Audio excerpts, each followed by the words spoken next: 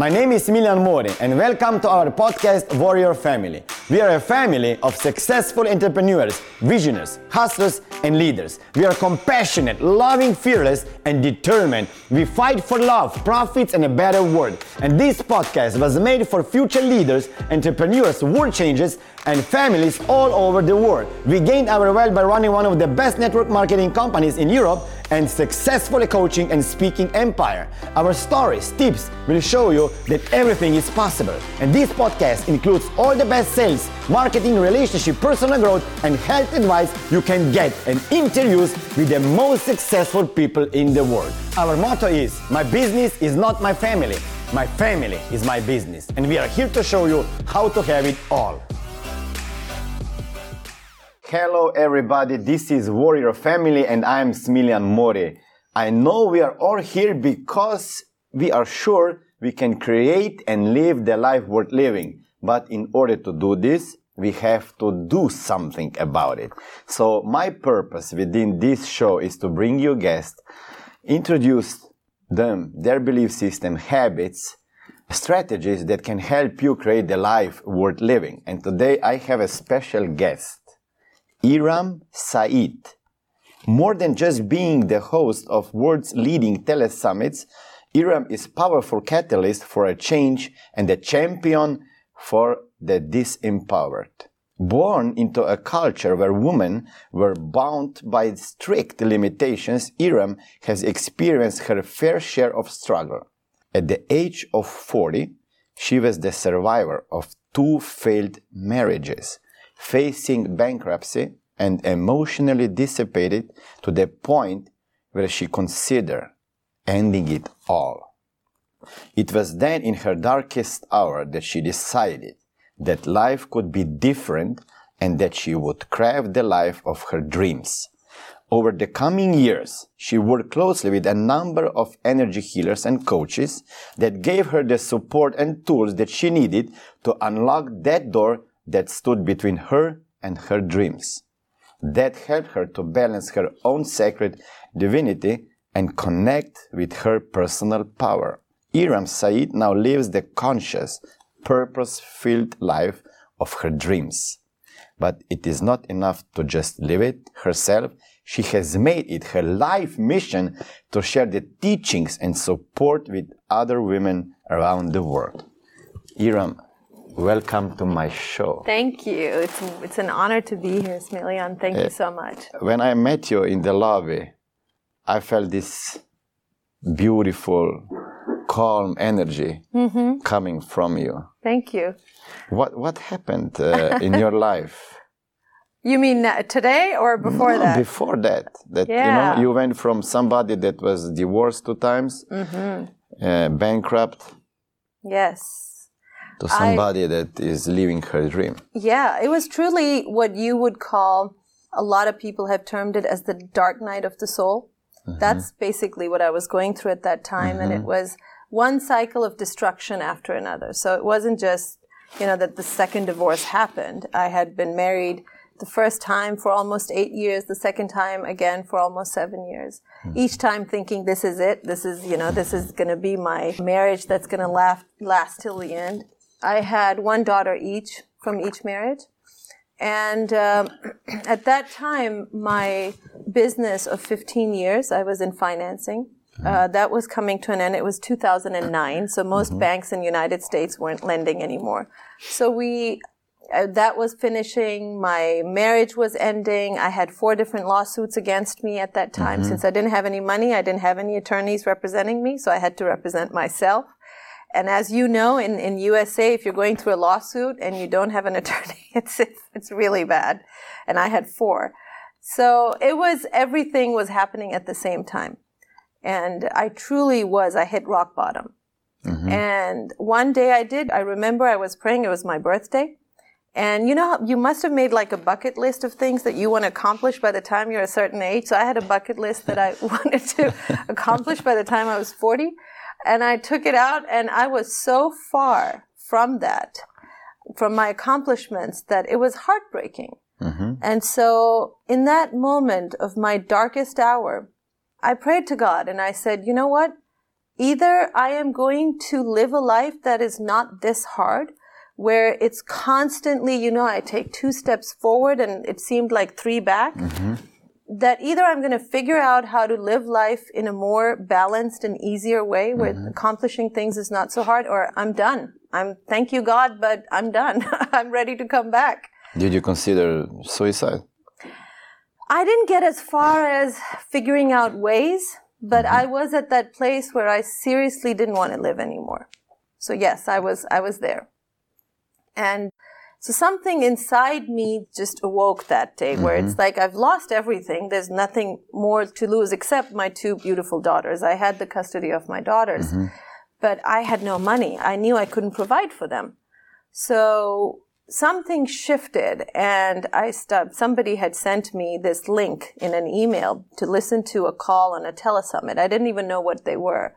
So I listened, and I finally heard this really powerful message of hope, that life, nothing is happening to you. You are a co-creator. There's a reason why you are going through what you're going through, and once you understand it, you can create a different reality. You can shift. So that started my journey into self-development. I started listening to telesummits. I was addicted. I used to listen to 4 to 5 hours a day. I just listened to one show after another without realizing that slowly my mindset was shifting. And then I remember one day I got this email where somebody was offering to teach how to do telesummits. I remember I had almost hit rock bottom with my finances. I didn't have any money left, and that was literally my last dollar. And I invested that into the program. How much money? It was $6,500. And I had $10,000 in my bank account at that time. So that was literally going to wipe me out, except 1 month's maybe expenses. And I still remember when I talked to the coach who was selling the program, he said, it's a 6-month program. I said, I have 3 months because 3 weeks, 3 weeks, not 3 months. Yeah. Because my daughters were coming back from summer vacation and I didn't have more than 2 months finances. So I said, I have 3 weeks to launch this summit. And he said, it's never been done. And I don't feel comfortable selling you this product. And I said, leave it to me. Just open it up. I signed a paper saying, I'm not going to ask for a refund because he had a guarantee attached. And I said, I'm going to pass on that. If you open up the program, I will do this. And I launched my first summit in 3 weeks, 3.5 weeks later. He probably didn't understand your why. At that time, my why was just to make money and get the bills paid. Many online coaches that I know, they struggle with their students because they buy the course and they don't finish the course and then they don't implement anything. So I've been there. You were a different one. I was desperate. I did not have a safety net anymore. And it's amazing what people will do when their safety net gets taken away, Some they can give up. And you didn't. I didn't. I couldn't. I had my two daughters in front of me. So you had a big reason. They were my inspiration. Yeah, I had a big reason. I had taken them out of their dad's house, which was, very comfortable. Both of my ex-husbands are very well accomplished. And if I was going to take them out of that environment, I felt that I owed it to them to provide something similar. And that was my big why at that time. You brought up many questions while you were talking. First, you mentioned that you learned that we all co-create something. Yes. So how did you co-create 2 divorces? That's the question, isn't it? It hit me hard. The first time I realized it. I am one of those people that have this love, this devotion to truth, which has its downside, because sometimes truth is bitter. You don't want to hear it. But when you love truth so much, you can't let it go. So can you say it again? When you love truth so much, you can't let it go. If it's bitter, who cares? It's the truth. And I truly believe today that truth has healing. It has the ability to heal beyond anything else. But sometimes it might hurt like hell first. And that's okay. So, as I was going through the divorce, it was bitter. So my ex-husband and I were exchanging kind of nasty emails at that time. And in his email, in one of the emails, he had written several things, but one of the lines was, he said, have you considered that you're always the victim? You know, the first marriage happened and then divorce and this happened to you and that happened to you and you were a victim then and now it's happening to you again and you're a victim again. Have you considered that the one common denominating factor is you? Wow. He had balls to say that. That hit me hard because it was the truth. I was the one common denominating factor. It's like, if I was present in both situations, how can I say I had no role? You know, before that, I had all these excuses. I come from a culture, I was born and raised a Pakistani woman. Men tend to be chauvinistic from that culture and, you know, women are supposed to be suppressed and all that. So those were my excuses. And I always thought they were pretty valid until that day. And I decided to just sit down and really think about what role did I play in this? And like you asked that question, I did co-create that reality. And today, if you ask me, I will say I co-created that because God was really wanting me to tap into my own potential. You know, if these divorces hadn't happened, if I hadn't gone through this pain, I would never have opted to go so deep inside and bring out those gifts that I was actually born with. So I think that's how I co-created these two divorces, because I was meant to find me. So the pain is there for a reason. Pain is always there for a reason. But we don't know, and we don't realize after that we achieve something or... Right. It's hindsight is 20/20. I can say that I have developed enough awareness to actually sometimes, not all the time, but sometimes even enjoy the pain because I know what's going to come right after. Sometimes it's still pretty bad and I don't enjoy it, but at least I know it's there for a reason and it is always going to bring a gift. Always. If only we have the patience and the perseverance. There are always gifts hidden with that pain. There's something I like to tell my listeners, and I'd love to share with you. When you're going through a challenge, if you can remember these 3 things. Number 1, God, if you believe in God, then it's God or universe or universal energy or consciousness. I believe in God, so I like to say God. God knows you and your challenges and your strengths and your weaknesses far more intimately than you know them yourself. That's number 1. He's fully aware, and he's fully aware of each and every molecule in the universe, including you. So let's just say he's not an idiot. He knows. He's really wise. Number 2, he loves you immensely. You are more loved by God than you love yourself or anybody else, your mother, your husband, wife, children. Nobody loves you as much as God loves you. When you see these 2 things, then you come to the 3rd, that if there was any situation that could have been better suited to you right now than what you're going through, then rest assured, you would be going through that right now. God would have given that to you. So if you're going through this situation, it has to be the most perfect situation for you right now. So fall in love with it. If you fall in love with it, you will find that you give up the resistance. And when you give up the resistance, you surrender, you come into this beautiful place of just being neutral. And then that's where you receive the messages and you receive the gifts. And literally, a lot of times you're going to find that the outside circumstances are still the same. The external circumstances are still the same. But inside, your whole world changes. You know, that's really being in peace where everything else outside seems to be chaotic. Knowing what you know now, could you save both marriages? If you wanted to. if you wanted to. If you are enjoying interviews so far, make sure to follow me on other social media. You will find me on YouTube and Facebook as Smiljan Mori Warrior Family, on Instagram as Smiljan Mori, and on LinkedIn and Twitter as Smiljan Mori, Smiljan. M-O-R-I?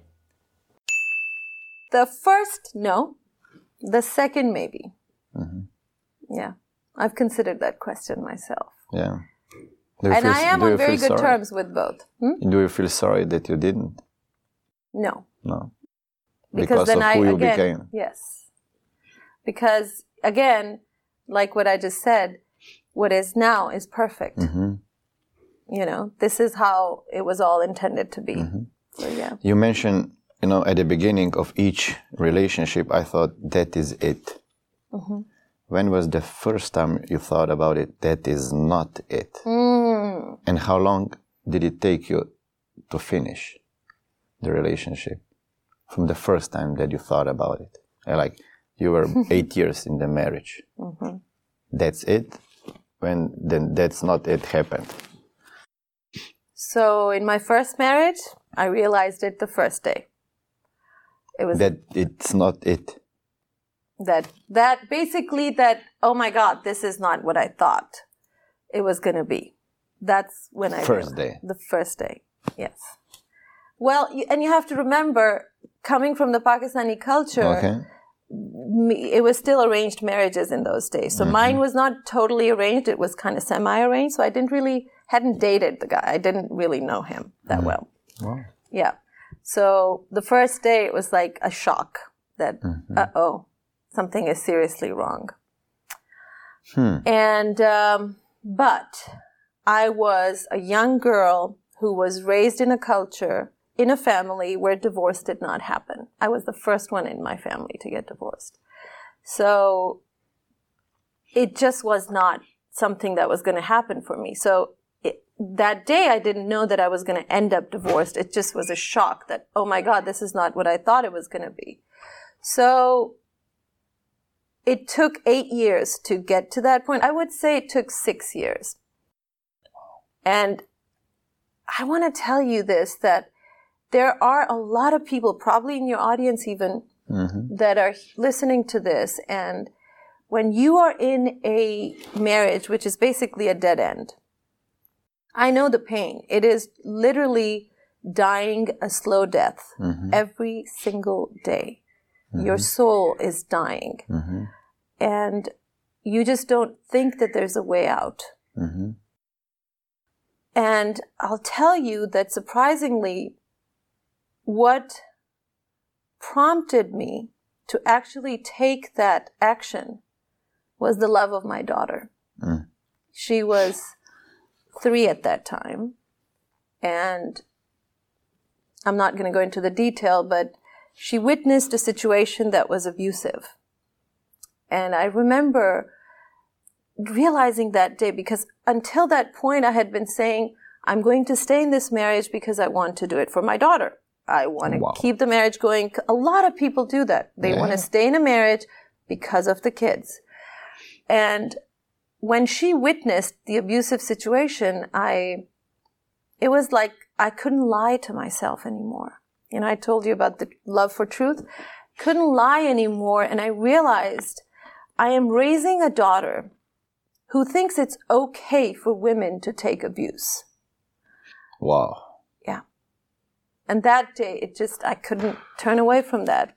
Like, when she grows up and she takes abuse from a man, I'm responsible because that's what I taught her. It's not what I'm going to say to her and what she hears in schools. It's how she is going to grow up watching her mother.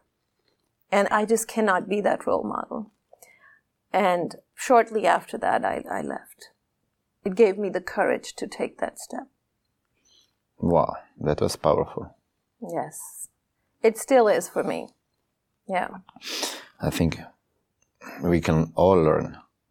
It's not most of the time only a physical abuse, it's also psychological. Yes. And we stay in the relationship or just we think that it's going to be better. And we hope and wish. And then, like you said, first day I realized that is not it. And then you needed 6 years to finish something. Yeah, yeah. 6 years is when I realized, and it still took 8 years. Yeah, to finally another 2 years. Leave. Yeah, another 2 years to finally say, I can't do this anymore. And I have to tell you, my experiences with failed marriages actually did the opposite to me. Instead of losing hope in love, I made it my business to learn more about love. Like, how come everybody else seems to be getting it right? There's so many people that actually are happy in relationships. So which part of it am I not getting? So I have worked with coaches. I hired some of the world's best relationship coaches. Like help me. What am I doing wrong? Even if I'm co-creating this, how can I change that? And I'm happy to tell you that I actually even now coach on how to have happy relationships. And I have helped to save several marriages that were almost at the brink of divorce. So it's a complete turnaround. What is one of the main reasons of divorce?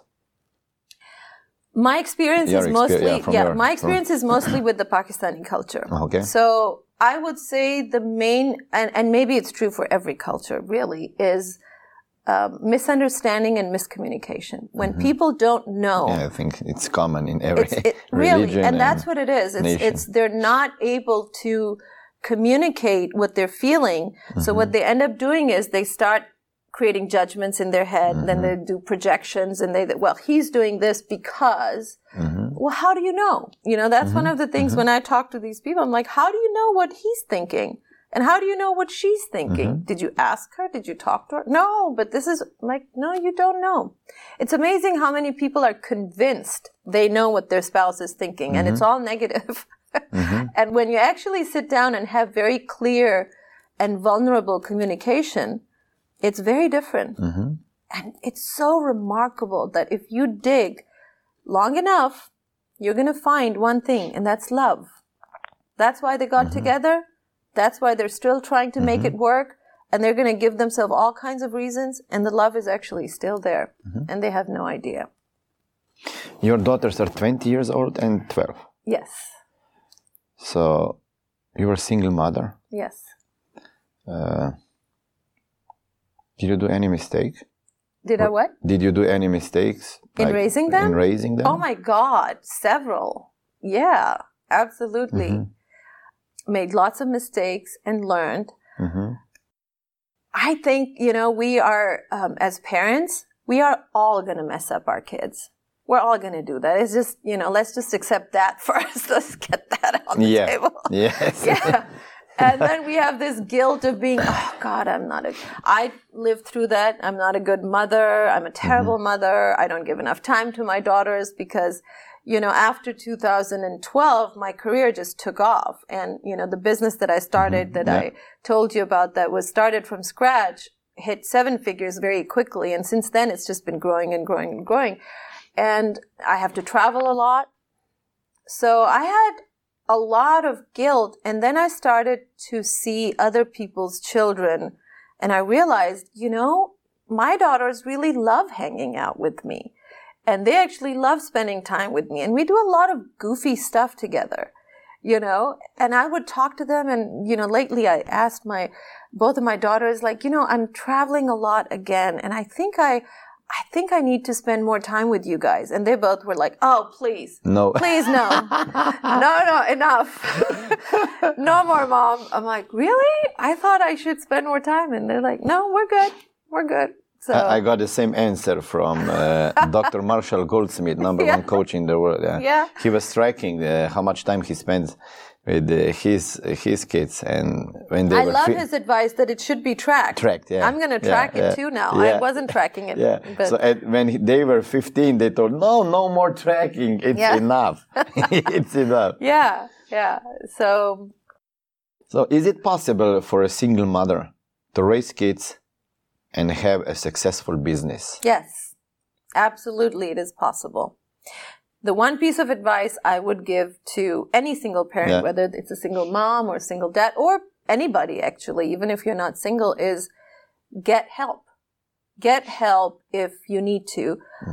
I am a big fan of personality tests. So I'm always, if there's a good personality test out there, I'm going to take it because I love discovering more and more about myself and really understanding who I am, what makes me tick, what makes me go, and what are the areas that I'm really not gifted in, where I'm challenged.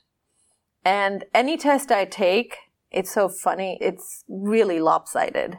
You know, that the DISC test, I took that recently in an NLP class, and the lady, she said, in my 30 years, there are very few results that I have seen like the one that I see with you. She's like, I'm sorry to tell you, but it's usually like sociopaths and serial killers have this kind of a personality test because it's so lopsided, right? It's like, that was really funny. And I know that in my life because the more I have gotten away from actually being a housewife and I've been able to really just develop my skills in business, I am in the wealth dynamics test, which you call a creator mechanic. I love creating new businesses, ideas. You put me somewhere where I've got to do some creative thinking, brainstorming, and I can do that all day long. But when it comes to organizing and those kinds of things, I'm lost, like seriously lost.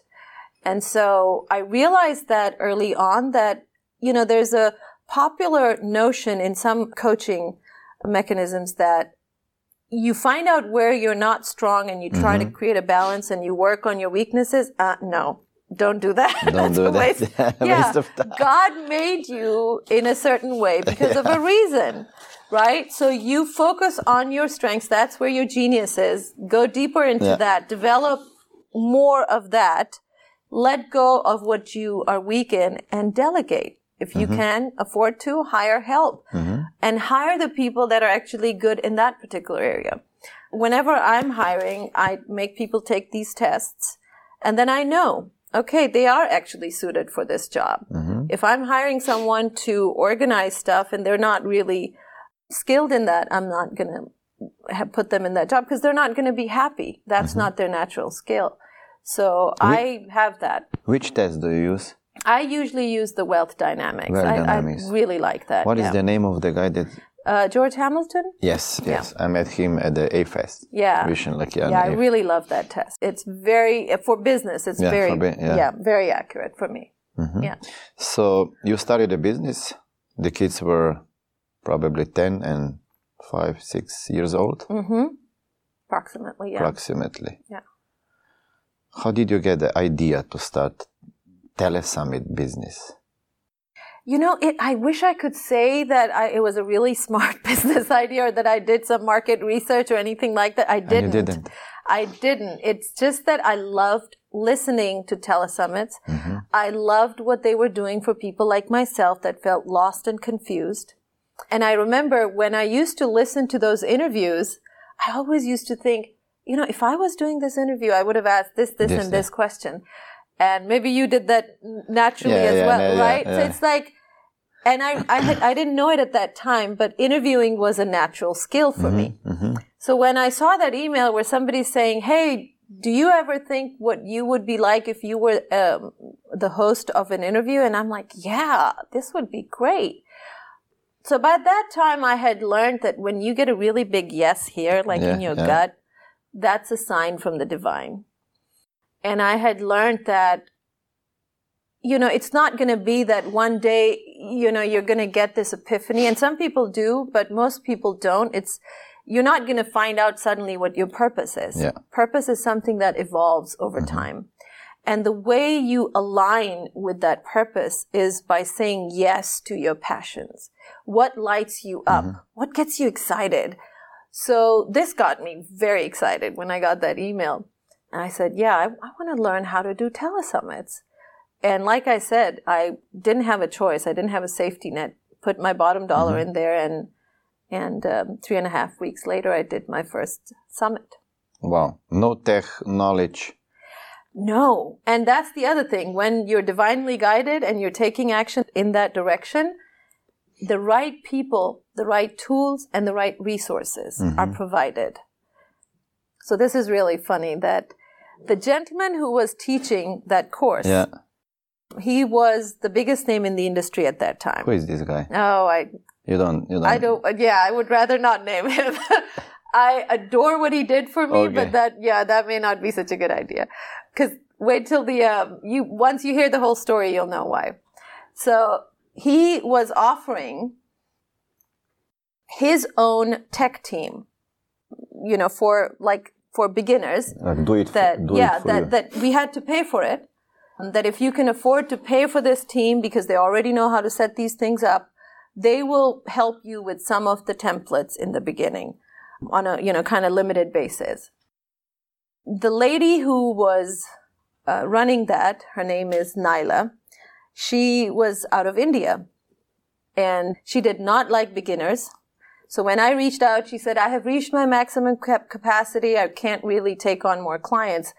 And I begged and I pleaded and she wouldn't agree. And then finally I said, I am this Pakistani woman from, I'm a single mom and I have 2 daughters. So I used that card. And she's like, fine, okay. And she felt bad for me. And she said yes. Then I told her, I don't have any money to pay you. So can you please wait to collect payment until my summit is completed? So I will pay you from the revenues. She agreed. She had already said yes. She already felt bad for me. So she said yes. And when my summit launched, it was a 3-week-long summit. I don't remember the exact amount, but I think it was close to $4,000 in positive revenue. Her bill was $3,500. And I paid that first, and I had only $500. And she told me, she's like, I feel so bad. You don't have any money left. And I'm like, I am ecstatic. This is my first venture, and I'm positive cash flow by $500. Are you kidding me? And she's been with me ever since. Oh, she is my right-hand person. Yeah. Assistant? No. Not even assistant. You can say almost like a COO. Wow. She's been right by my side, and we took that business and grew it to the 7 figures together. And she works exclusively for me. That's why I wasn't giving you that gentleman's name, because okay, I understand. He didn't really like, and I was his biggest competition eventually. So sometimes that's how the universe works. But I've been very blessed that I was given the right people from the very beginning. Did you ask her ever why she chose you? Well, in the beginning, she just felt bad for me. Yeah. So, but this is not a good enough reason to stay with somebody. To stay with me, that's a good question. I should ask her again. But we have become good friends, and we have been through a lot together. And she trusts me, and she loves my vision. So that, at the end of the day, and I can say that for all of the people that work in my company now, that they love the vision. They're committed to the vision. So that's a very, very important thing. How many people you have in the company? People that work directly with me are 10, and then there are more that work with them. Yeah. So what positions do they fill in? We have Naila, who pretty much does everything. I call her the COO, but she does everything else that I don't do. I do mostly I create the vision, I do the creative work, and I do the interviews. And whenever there's a new company that, a new idea that we need to launch, that's typically my job. Then we have a social media manager who is also kind of a business development person. Another, she's been with me now, I think more than 5 years, Gretchen. She's amazing. And then we have someone who handles bookings and stuff. The only family member I have working with me, and she does that. So these are the 3 main people, and then I believe some of the people that work with me for business development. These are kind of outsourced. Okay. Dan Kushel, who's absolutely amazing. And then we have full-time copywriter team. So I deal just with the main copywriter, and then he's got people working for him. And then we have a few more people that do kind of like VA work. So that have been with the company almost 2 years now. Yeah. So pretty much everybody that works with me has been with us 2, 3, 4, 5 years. So what is your vision? You said they like my vision. Yeah. My personal vision for my life, my why is I want to be a very successful self-made businesswoman, Pakistani most successful self-made Pakistani businesswoman. The why is that, you know, when I was, that first divorce that I was talking about, when I was considering, you know, being on my own, I had never been on my own. And you have to also realize, you know, I was educated in Pakistan. I have a bachelor's degree from a college in Pakistan, but here it's like high school degree. It's not considered anything. So I thought I was useless. I could not, you know, survive in a society on my own. And I remember one day I was watching the interview of Madeleine Albright, and she talked about how when she was married, how she felt almost exactly the same way. And it wasn't until she got divorced that she discovered. And I'm like, wow, Secretary of State. I mean, wow. You know, that was huge for me. And then I heard Martha Stewart, who had a kind of a similar story going on. Those women, just by sharing their story and for being who they were, gave me the permission to hope. It was so important. And I realized today that Muslim women, you know, culturally right now, there's so many women that are oppressed and they can't get out of bad marriages or whatever the situation is. And they feel, because this is kind of ingrained into them as they're growing up culturally, that you cannot survive without a man, that you can't be successful without a man. Or if you do survive without a man, it's going to be kind of a hand-to-mouth kind of a living. And you're always going to be dependent on the ex-husband or somebody else. And I wanted to prove that that doesn't have to be the case. Wow. Right? So by me being who I am, it's like the invitation to so many other women to say, you know what? It's possible. We can do this. So that's my big why. And so I have the vision that is connected to that, to really have these different facilities. So I do business coaching, I do entrepreneurship coaching, and I help fund a school in Pakistan that was started by my mom, but it helps children get educated that are, you know, garbage collectors. We take them off of the street and put them in schools. So that's basically all connected to the vision that this is what we want to be doing, but really creating that space for women, especially Muslim women, to... It's not so common for Muslim women that start a business.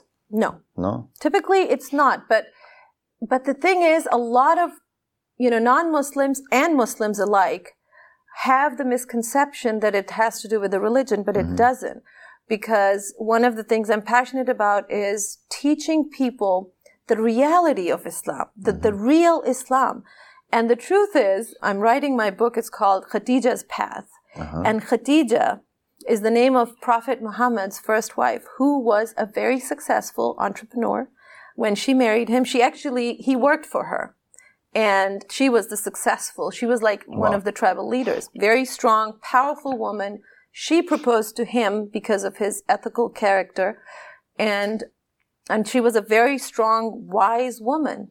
So it's kind of like counterintuitive when you look at the Islamic culture now, and a lot of women feel that it's not even right for a woman to be independent of her husband. And I really, truly believe that it is imperative for Muslim women to understand that they have to be financially independent of their husbands if they want to have happy marriages. It is possible to have that. That is a strong statement. Yes, it is. And I realize it. So... Are you willing to carry the load? Yes, I am. I am. So, your new business venture is the healing platform. Yes. Can you talk about it? Sure. So, one of the things I realized as my main business is From Heartache to Joy, which is the telesummit that I was mentioning. And I interview healers, we talk, and we talk about their services, and then we offer their services, and people, if they feel inclined, they invest in that. But one of the things I realized, there was this vacuum that some people, when they are going through a hardship or they're going through a challenge, they want to get healing now, or they want to talk to a coach now in real time. And that was missing. There's no platform on the internet where you can go and do that with high quality healers or coaches. I mean, I'm not talking about the psychic networks and all that stuff. So we basically have filled that vacuum by launching Manifestality. That's my new website. And it's the largest platform of energy healers and coaches that are available 24/7 for on-demand sessions. So yeah, it's pretty exciting. Something new. Yes, it is. So manifestality.com. Yes, Manifestality. And the Telesummit one is From heartache to from joy. Heartache to joy.com. Yeah. So it's free to listen to those calls, and they're awesome because we do a lot of free energy healing every day. So what advice would you give to some women that want to start a business and they're afraid that they can fail? Well, the fear of failure is always going to be there, and I even say it's healthy. Courage is not when you have lack of fear. Courage is when you feel the fear and you do it anyway. And it's exciting. So I think a lot of women, people, entrepreneurs, everybody, we stop before we even begin because we are afraid to make mistakes. So number one, mistakes are awesome. I still make mistakes. I make colossal mistakes, not just small mistakes. I love making mistakes because you always learn from them, right? It's not about the mistake. It's what you do after that. That's important. So women that want to start a business, first of all, I get this question asked all the time.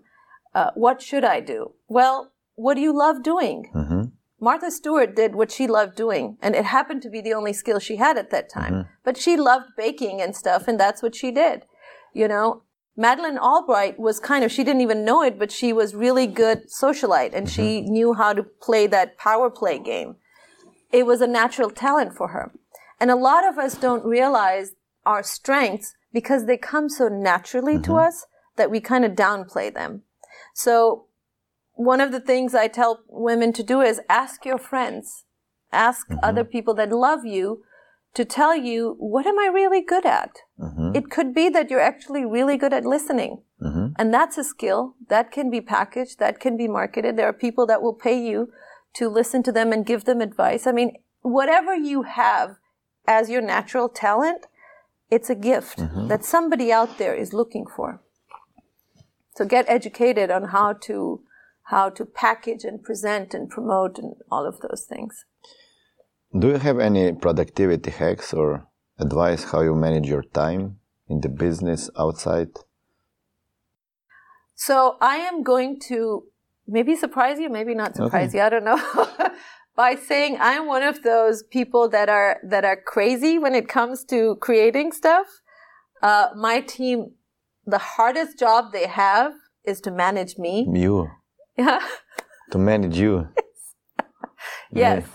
So I'm your typical creative entrepreneur that I know somebody like that probably. Yes, so I wish I could sit here and appear all wise and tell you that, yes, I'm like that. No. I am best when it's chaos. And, my team knows it. When I'm in that mode, I can't stop. My brain won't stop working. And it's just creating. And now they know to let the flow happen. Ever since I've come back I just recently went to the pilgrimage in Mecca, and I just came back and I just had so many downloads. And it's been just, constant. I've been sending voice memos to everybody in the middle of the night even. Poor Dan gets an earful also in emails, and it's like voice memos, like, I just got this. And so my advice is, if you are like this, then, and if you're like this, don't stop that flow. When it's happening, it's really, you're connected. So let that come through and record it somewhere, either voice memos or written or something. And when you go back, you look at it and you would just go, how did I even think of this? This is amazing. It is amazing because it's coming from the higher source at that time. So, yeah, hopefully that helps. That's great productivity hack. Yes. Be in the flow and create. And then sometimes you're just sitting there for months going, oh God, I'm so bored. What's going on? It's not happening. But, you can't control it. When you're on, and when it's not on, you can't turn it on, you know. Your girls are interested in what you do, or? One of them is. One. The other one is the opposite. I don't think she's going to be an entrepreneur. Mm-hmm. She is very, very logical. She's very articulate. She will make a great attorney if that's what she wants to become. Mm-hmm. Probably animal rights attorney is what she would like to be. My older daughter, though, is a lot like me and way better than me. I can already see that, you know, at such a young age, she is way better at it than I am. So. Do you want to become extremely confident in a short period of time? Download my free ebook, Warrior Mindset, at www.warriorfamily.com and learn the best mental hacks and strategies to build your confidence. What values would you like to pass down to your kids, daughters? I think the most important value that I would like my daughters to always be committed to is self-growth. That no matter what happens, you know, if you're in business, in relationship, whatever it is, your goal, your ultimate goal needs to be, as long as I am moving forward in growth, then it's okay, then I'm okay. Because growth leads to not only connection with self, but connection to the divine. And also to know that a life, first of all, a life unexamined is not worth living, honestly. And a life that does not contain a big part that is connected to service, to giving back to fellow humans, is also not worth living. So these two elements really have to be present. And when they are present, then whatever challenges you go through, you will be fine. In your heart, you will have peace. You know, as a parent, we want to protect our children. We want to teach them so they never have to face challenges in their lives. And that's not going to happen. That's not realistic. And it's also not beautiful. You know, there's this beauty about challenges because that brings out a person's real self. And so long ago, I realized my daughters are going to go through their own challenges. And they actually have, you know, witnessing divorces and stuff like that. But that's their destiny, and that's, you know, what they co-created. But with these kinds of principles in place, hopefully they are going to understand that challenges are a gift from God. You work with many coaches and healers. Is there some special healer or technique that you would recommend to heal wounds from childhood? Good question. Wounds from childhood. Well, those are the ones we're healing all our life, aren't we? They last us a lifetime, and they come up in layers. You know, you think you're done, and then you're like, oh my God. It's here again. It's here again. So energy healing is great for inner child healing, and there are lots of great programs for that. In all honesty, the ones that I really love for any kind of healing is not an energy healing tool. It's the work of Byron Katie. I don't know if you're familiar with that. Yes. I love her work because it really helps you to not believe this anymore. Is this true? Right? And it's like, oh my God, it's like you can look at a situation which looks so bleak, and when you learn to do the work on it, it flips. And now you can choose whichever reality you want to believe. And who's to say which one is... Go a little bit deeper, because maybe, you know, people that watch, they don't read. Byron Katie? Yeah. So do you want me to explain the process? Yeah. So very briefly, what it does is there's a few questions. So you would start with, if I were to say, let's say, using my example from earlier, my husband hurt me. Let's say that's the statement I'm working on. He hurt me. So I will take that statement and I would first put the question, is this true? Well, yes, it's true. He hurt me. Okay, can I be 100% sure that this is true? Now you begin to kind of settle, like, Well, one can never be sure 100%. And so your brain is now already kind of breaking the story apart. Yeah, it's processing it. Like, I don't know if I'm 100% sure. Okay. And then you go, I'm just going to give you the brief version. And it's like, how does it make me feel when I think this thought? So you think about, well, I get angry and I want to do this and I want to think it's it's unfair and I feel victimized. And so you're putting all those thoughts, you're acknowledging how you feel. And then you say, what is the evidence? So you ask, what is the evidence that this is true? Because when you give your brain a task, it's going to complete it. So it's going to come up with lots of evidence. Yeah, he hurt me because he said this, then he did that, and then so you have the evidence. And then you do the turnaround, and that's where the magic happens, right? So he hurt me, and you turn that around, and it could be he did not hurt me. And then you say, what is the evidence for that? Again, your brain is now assigned a task. It's going to go find the proof. And it'll be surprising. First you'll come up with one, and then Katie likes to say, if you can come up with one, you can come up with more. So you come up with more, and you're like, so he did not hurt me. And then another turnaround is, I hurt me, right? Then you say, what's the evidence of that? And then your brain will give you evidence of that. And then another turnaround could be, I hurt him. Wow, that is power. Yeah. And then it's like, what's the evidence of that? And you will find evidence. And so it's so awesome because it really teaches you that whatever our brain is telling us is not necessarily true. It's a story. And once you become good, once you become experienced at, taking these stories apart, dismantling these stories, life becomes amazing. Because you get to choose what you want to believe in. If something does not make you feel good when you believe that, why choose that thought? Choose the opposite that makes you feel better. I'm so happy that you brought this up because similar process I do every day since March probably. Every day. Every day I find something that is annoying me, something that I'm upset with, something. Every day I find. Today I have another 3 hours to find something that triggered me. Yeah, there you go. Yeah, because we have these triggers that. So these triggers, I'm glad you brought that up. These triggers, I used to have so many of them in a day. And that's when I was in a negative state. You mentioned I work with coaches. Even when I didn't have too much money, that's something I kept investing in. And I hired a coach at that time, and it was the beginning of my journey. And so he gave me this task, and he said, your job, until we talk next week, is to find how many negative thoughts you have in a day. First, he asked me, how many thoughts do you have in a day that are negative? And I thought, probably 20. And he said, okay, well, please write them down. Keep your journal with you and write them down.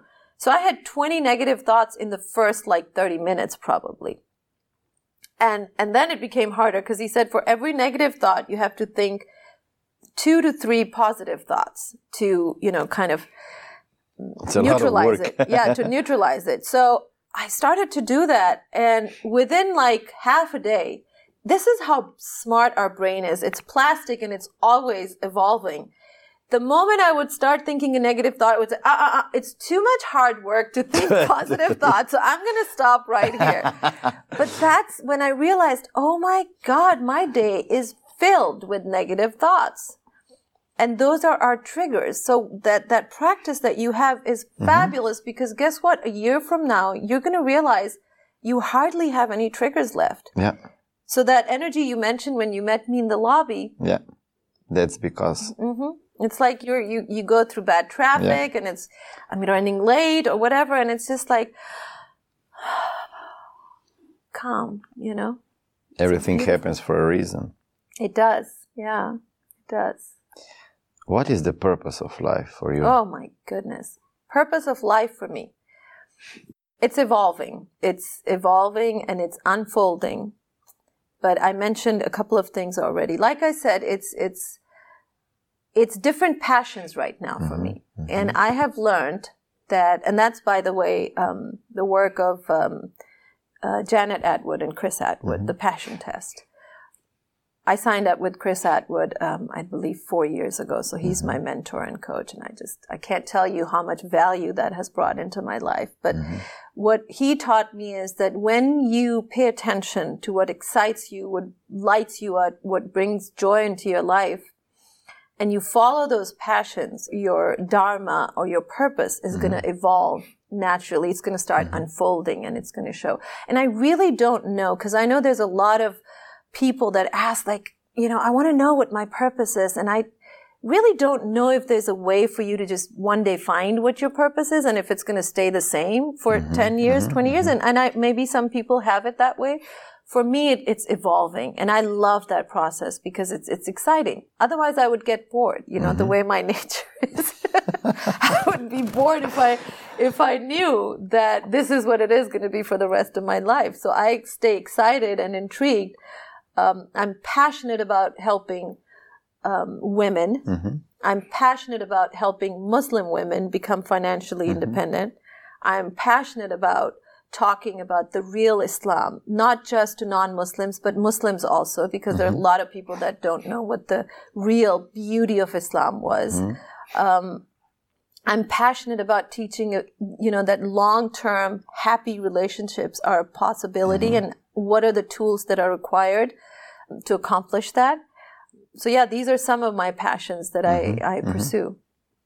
What is the definition of success? Ooh. I think success is when you have contentment. I have been there where I didn't have anything and I was unhappy. And I have also been where I had everything that you think that you want to have in the external circumstances, and I wasn't happy. And it wasn't until I realized that there is a part of us that always yearns for a very deep connection with the divine, a very meaningful, deep, consistent connection with the divine. And at least that's what it was for me. And when I have been able to achieve that, and that does take, regular work, you constantly work at it. For me, that's real success. That, you can have peace no matter what your circumstances. I mentioned to you I was at the pilgrimage. I came back 10 days ago. It's the Hajj. Every Muslim is supposed to perform Hajj at least once in their lifetime. I was very scared. I didn't want to go for, all these years I said, no, I don't want to go.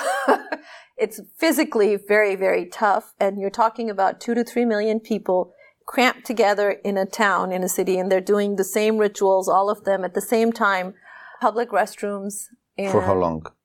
It can be, some people do 40 days, some people I did 2 weeks, but the actual Hajj is 5 days. And it's 107 degrees weather typically, scorching heat, and you're walking a lot, so it's physically taxing. You're out of your comfort zone. You're spending time under, in tents. They're air conditioned, but it's still a tent. You're not at home. You're not, whatever comforts you're used to, you say goodbye to those, and you're kind of like one with millions of people. You look the same, you dress the same, and you pretty much all are like paupers. And so I was scared of doing that. It's like, I don't know if I can go through that. I like to spoil myself. That's one of the things I've learned. Like, this is however I want others to treat me, I treat myself first. So I'm very used to having a certain lifestyle. And over there, I was walking miles in the heat. You can't wear deodorant. Those 3 days, you can't bathe, you can't wear deodorant. So you can imagine. And it's like unimaginable. And one of the nights, I realized after having walked and having been in the heat, when we came to the place where we were supposed to sleep, we were in a big group. I realized it was going to be under the open sky on the pavement, so on dirt and gravel. And there were pebbles sticking into my back. No mattress. You just have this thin sheet. You put it on the ground, and you're supposed to sleep there. And with bus horns blaring in my ears, diesel fume in my face, I did not think, I was like, there's no way I can sleep. And would you believe it? I was the first person to go to sleep. As soon as I put my head back on my backpack, I was fast asleep and I slept the night, which was almost 6.5 hours. Other people were envying me. And I really think they thought, she's lying. Back home in America, she's probably a homeless person. That's why she's so comfortable on the pavement. I tell you, when I woke up, I felt this surge of euphoria and true liberation. True liberation. Because this was, I did not even know, like, who am I? I don't even know who I am anymore. But I am this person inside with no name. The personality was gone. You know, after this, the constant beating up physically and emotionally, the personality was gone. And I was just this soul experiencing humanity at this amazingly basic level. When I'm hungry, I'm provided food. When I'm thirsty, I'm provided water. And when I need to go to use the restroom, yes, it's a public restroom. It's very, very dirty, but who cares? I'm able to use it. The basic needs are always met. Mm-hmm. And that's when I realized this is true freedom. I am not a slave to my personality's limitations right now. I overcame all of the things I didn't think I was ever going to be able to overcome. That was success for me. Mm-hmm. In that moment, I felt the most successful person in the world. Dirty, stinky, on the pavement. I was euphoric. Did you share with your daughters? Yes. Yes. What did they say? They said, oh, just don't ask us to go. Yeah, you're going to go. I hope, Mom, you don't expect me to go. They won't get it. They're too young right now. Mm-hmm. But one day they will. Can you share some painful experience from your childhood that made you who you are today? I was thinking about that question. And one thing that has been kind of a repeat pattern in my childhood was always standing up for the rights of women. Mm. You know, I was raised in a military family. My dad was a general. My uncles were also in the military, also general. So it was a really hardcore military family. And I was the only daughter, so I was really spoiled. And but it was a Pakistani family, so the culture was very strong, very conservative. Women weren't supposed to do certain things. And it's a funny story. You know, one day I was sleeping and, you know, in our culture, we have families together. We do a lot of stuff together. Mm-hmm. So my cousins were there and the girls had all gone out to take a walk in the park. And they didn't bother waking me up. So I was sleeping and I woke up. There was this huge chaos going on in the house. Mm-hmm. My mom was there, my uncles, my aunts, everybody was there. And one of my cousins, he was the oldest guy, he was making a big scene about the fact that he said, you know, imagine I was with my friends, with my guy friends, and we get a call saying, hey guys, come on, there's some really pretty girls walking in the park. Let's go and follow them and let's go and, you know, this was back in the 80s. That was the extent of interaction between girls and boys. In my culture at that time. So he said, imagine when we were following those girls and, you know, making cat calls and stuff. And I suddenly realized, these are my sisters. And so he went to them. He's like, come back home right now.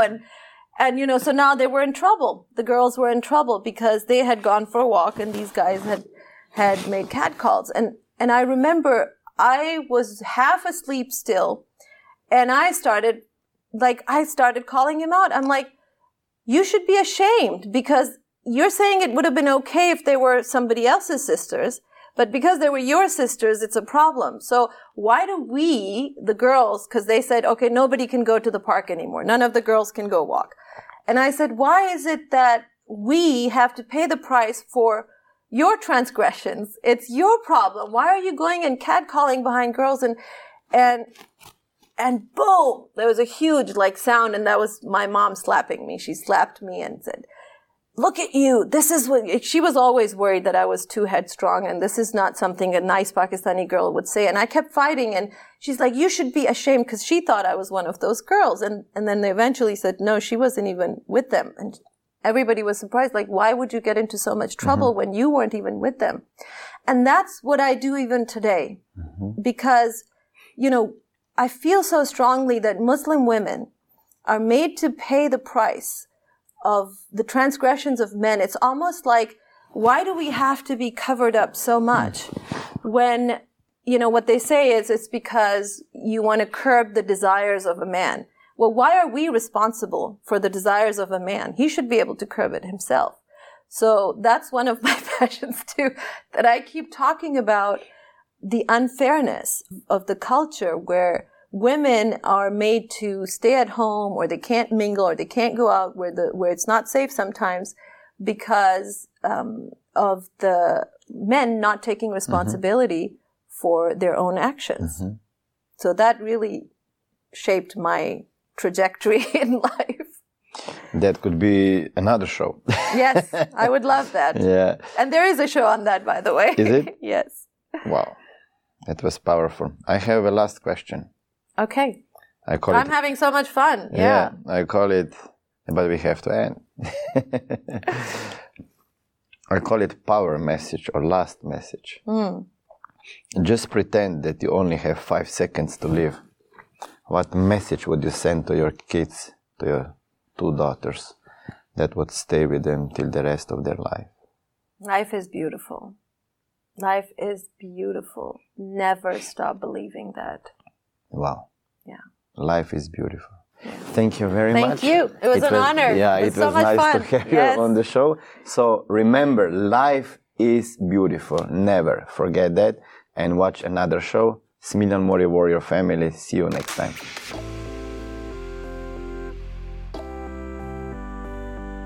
Resources from this interview are available online.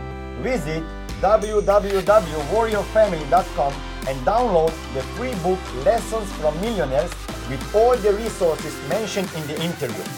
If you want to be a warrior who has it all, visit www.warriorfamily.com and download my ebooks for free. Learn all about warrior productivity, habits, mindset, marketing and sales strategies, confidence boosters, and many other things. I promise that you won't be disappointed. More valuable content is waiting for you on my social media profiles. Instagram, Smiljan Mori, YouTube and Facebook, Smiljan Mori, Warrior Family, Twitter, Smiljan Mori, and LinkedIn, Smiljan Mori.